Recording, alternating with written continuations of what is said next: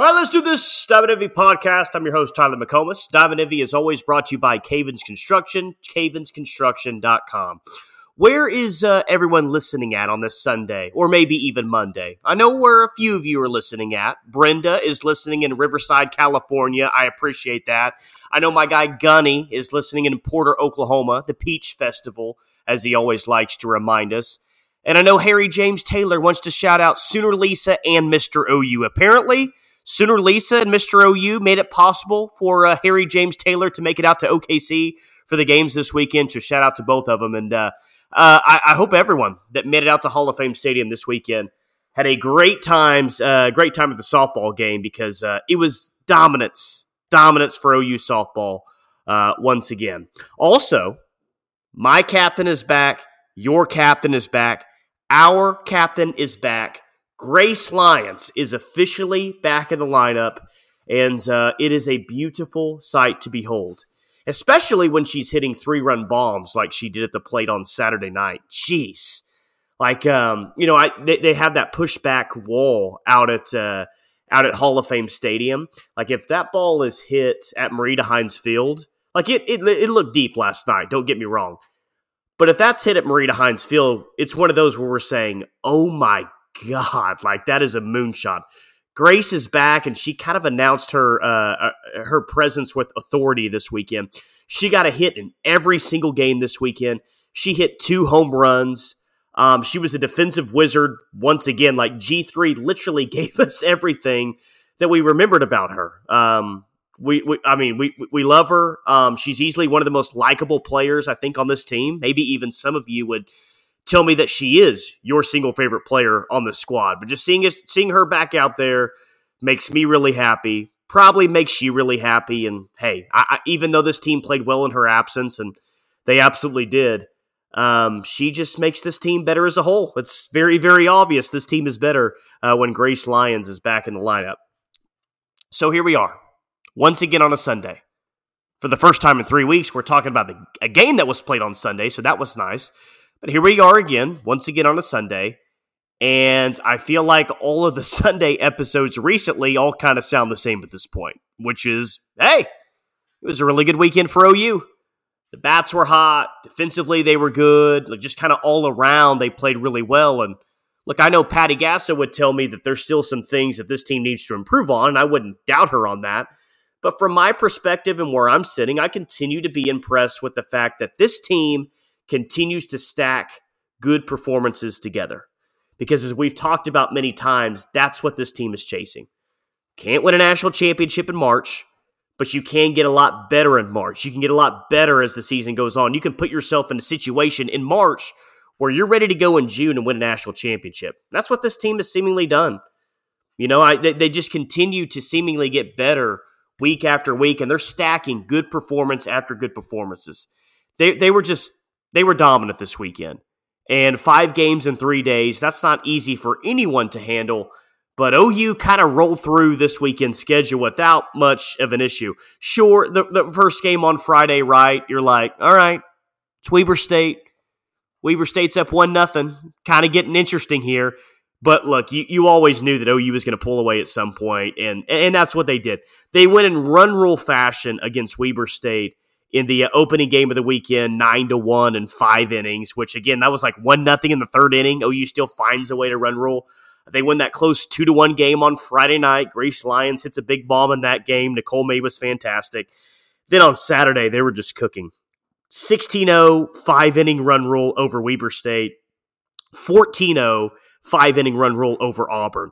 So OU was 30-0 in 10 innings over Weber State in a top 25 Auburn team. And then they turn around on Sunday and win 7-1 over Auburn after falling behind 1-0 early. So this team got pushed, a little bit, I guess. They trailed a couple of times early on, and like they do, they responded like they always did. So this team just, I don't know. I'm really impressed with what's happened through the first 28 games, and this is where you come in, because we always say it's your podcast. I want all of your thoughts and opinions on here, so I'm curious as to how everyone feels right now. Conference play starts next week. It's a conference that I continue to say is probably as deep as it's been in a while. Do you feel better, worse, or the same as to how you felt about this team before the year? Curious to hear everyone's thoughts. 27-1, maybe you thought they'd be 28-0 at this point. I don't know. But I think when you look at things overall and how they've gone over the course of the past month, let me know. At Tyler_McComas on Twitter. A lot of you know how to reach me. So keep sending those DMs, keep sending those emails because I really, really, really appreciate it. Want to tell you about our title sponsor, Cavens Construction. 5-tool player, just like TRA Jennings, who TRA, once again, had a very good weekend this weekend and was probably glad to maybe play a little bit more of a natural position this weekend than having to play shortstop for Grace Lyons. That's probably a welcoming sign for TRA. But Cavens, they can do it all. They can haul a dumpster out to your driveway if you're trying to clean things out. Anything for your home or your office building, cavensconstruction.com. They service Kansas. They cover Arkansas, the North Texas area, and, of course, Oklahoma. I know we've got a lot of listeners out of the OKC metro area, and I promise you, issue at home or your office building, Cavens Construction can help you out. Go support Gary and the team because they support this podcast. They support OU Athletics as well. Hey, I tweeted it out on Friday night, and I'm in it. Like, I'm out of good things to say about Nicole May. I don't know about the rest of you. I'm literally out of good things to say about Nicole May because I've said them all at this point. I legit don't know what else to say about her. Like, she finally gave up her first run of the year on Friday night, but now she's at 50 innings pitched with just one earned run. 50 innings pitched with just one earned run and a perfect win-loss record on the year. It's at the point now where if Nicole May wants to run for president in 2024, like, I'm ready. Like, let's go. I'll cast my vote right now. She won't be Republican Party. She won't be Democratic Party. She'll be the strikeout party. And she'll probably win, to be honest with you. Pretty good platform to run on with the way that she's pitching right now. Won a 2-1 game against Northwestern on Friday. That's a good Northwestern team. I think we saw that this weekend for all of you that were in OKC. I think that's probably a Northwestern team that will win the Big Ten. And Nicole just shut them down like it was no big deal. Gives it that solo bomb late in the game, but, I mean, it was nothing. She looked great. Alex Storako looked great once again. Jordy Ball looked fantastic. And I told you guys, that FSU game was the turning point. Based on this weekend, I looked right. She's in the zone right now. And I think the best of Jordy Ball is about to come, and I think that we saw it this weekend. And for one, I am very excited about the possibility of the best of Jordy Ball being back. Like, bring that on. Bring on the best of this team. Like, forget just the best of Jordy. The best of this team, like, this team is healthy now. Kinsey Hansen is back and in a groove. She's been that way for a few weeks. Grace Lyons is back and got a hit in every single game and had 2 mammo bombs and some great defensive plays. Like, I'm impressed with what's happened through 28 games, but what's the next 28 going to look like? Now that they're healthy and Grace is in the lineup and what you thought the opening day lineup was going to be is there, and Jocelyn Erickson, a true freshman, is hitting in the middle of the order. It's hard to break through and get at-bats right now. But everyone's healthy. Everyone seemingly is in a zone. And so what happens here over the course of the next few weeks, probably the next several weeks, is going to be a lot of fun to watch. I want to tell you about another one of our great sponsors as well, Empire Slice House.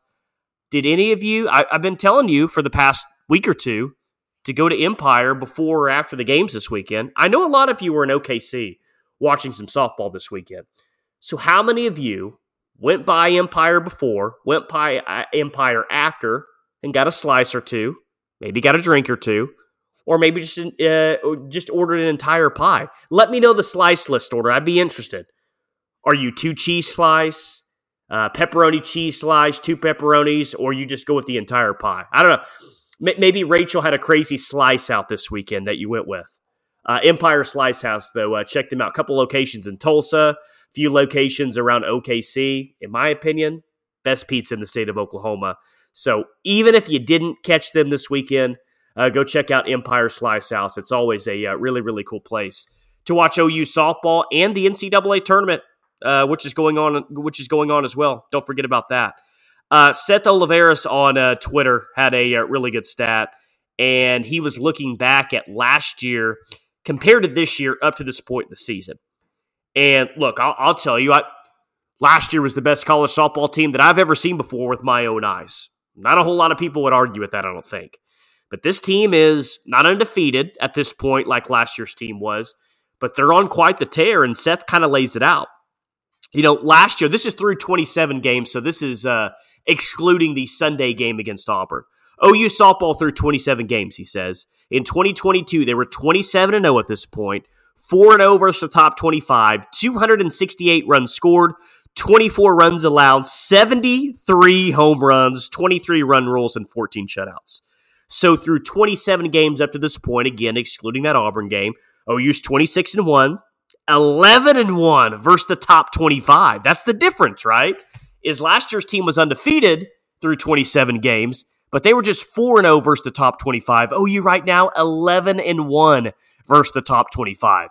And a decent number of those have been ranked run rule shutouts up to this point, like we saw against Auburn on Saturday night. 11-1 against the top 25. At a 27, well, I guess now they'd be, 12-1 against the top 25 after that Auburn win on Sunday. So OU's played 28 games, and 12 of them have been wins, or games, I should say. Well, 13 have been against top 25 teams. 12 of their 27 wins, have been against top 25 teams. 2022 team had 268 runs scored. This year's team, 245. Again, this team hasn't been fully healthy. 24 runs scored up to this point last year. This year's team, just 23 runs allowed. 73 home runs a year ago. Yeah, if it's not the greatest team ever, it was the greatest home run hitting team ever. This team a little bit behind pace on that, 46 home runs, but they're still hitting the long ball.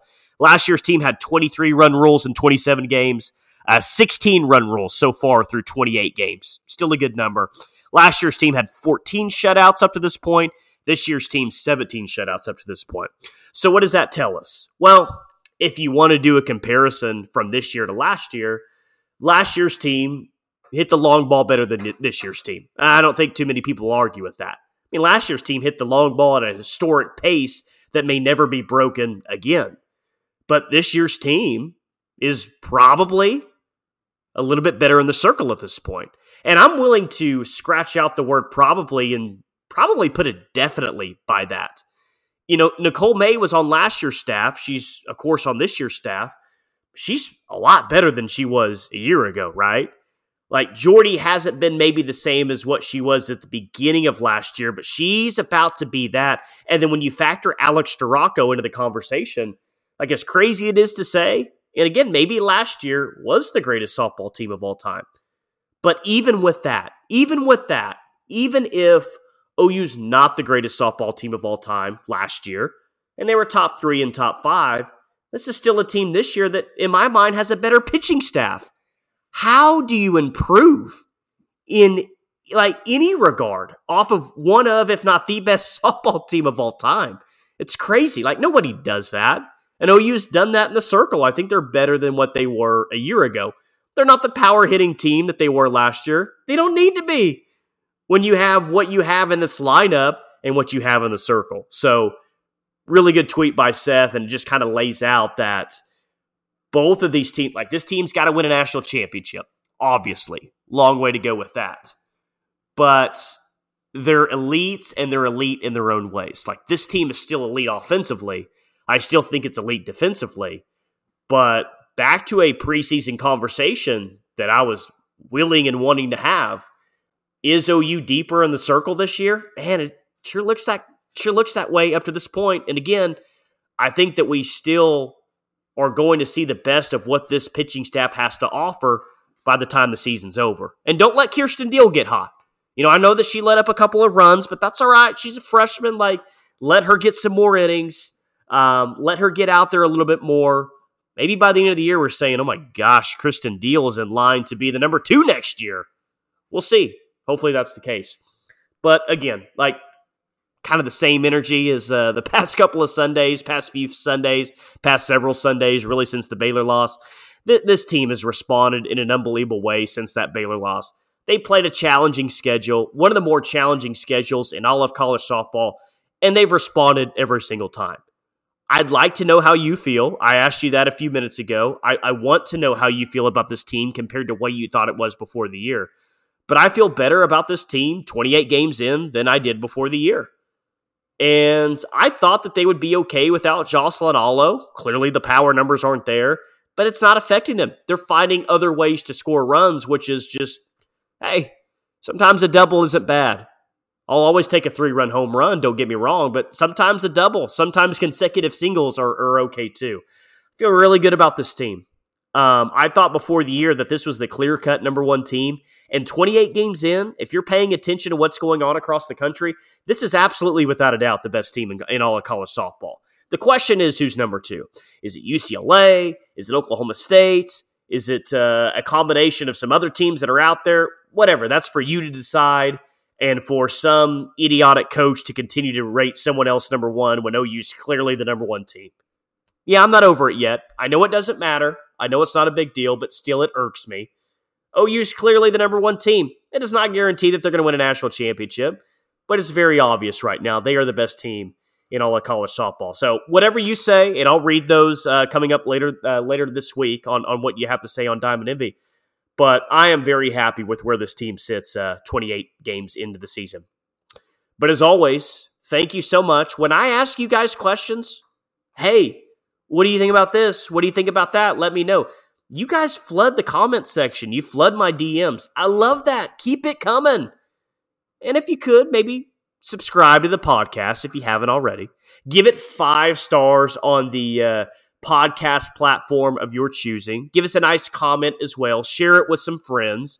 A lot of you have friends that love OU softball. Share this podcast. And I just love hearing from you guys and how you feel about this team. I don't want to speak for everyone. Again, I'll read the comments, good or bad, coming up later this week.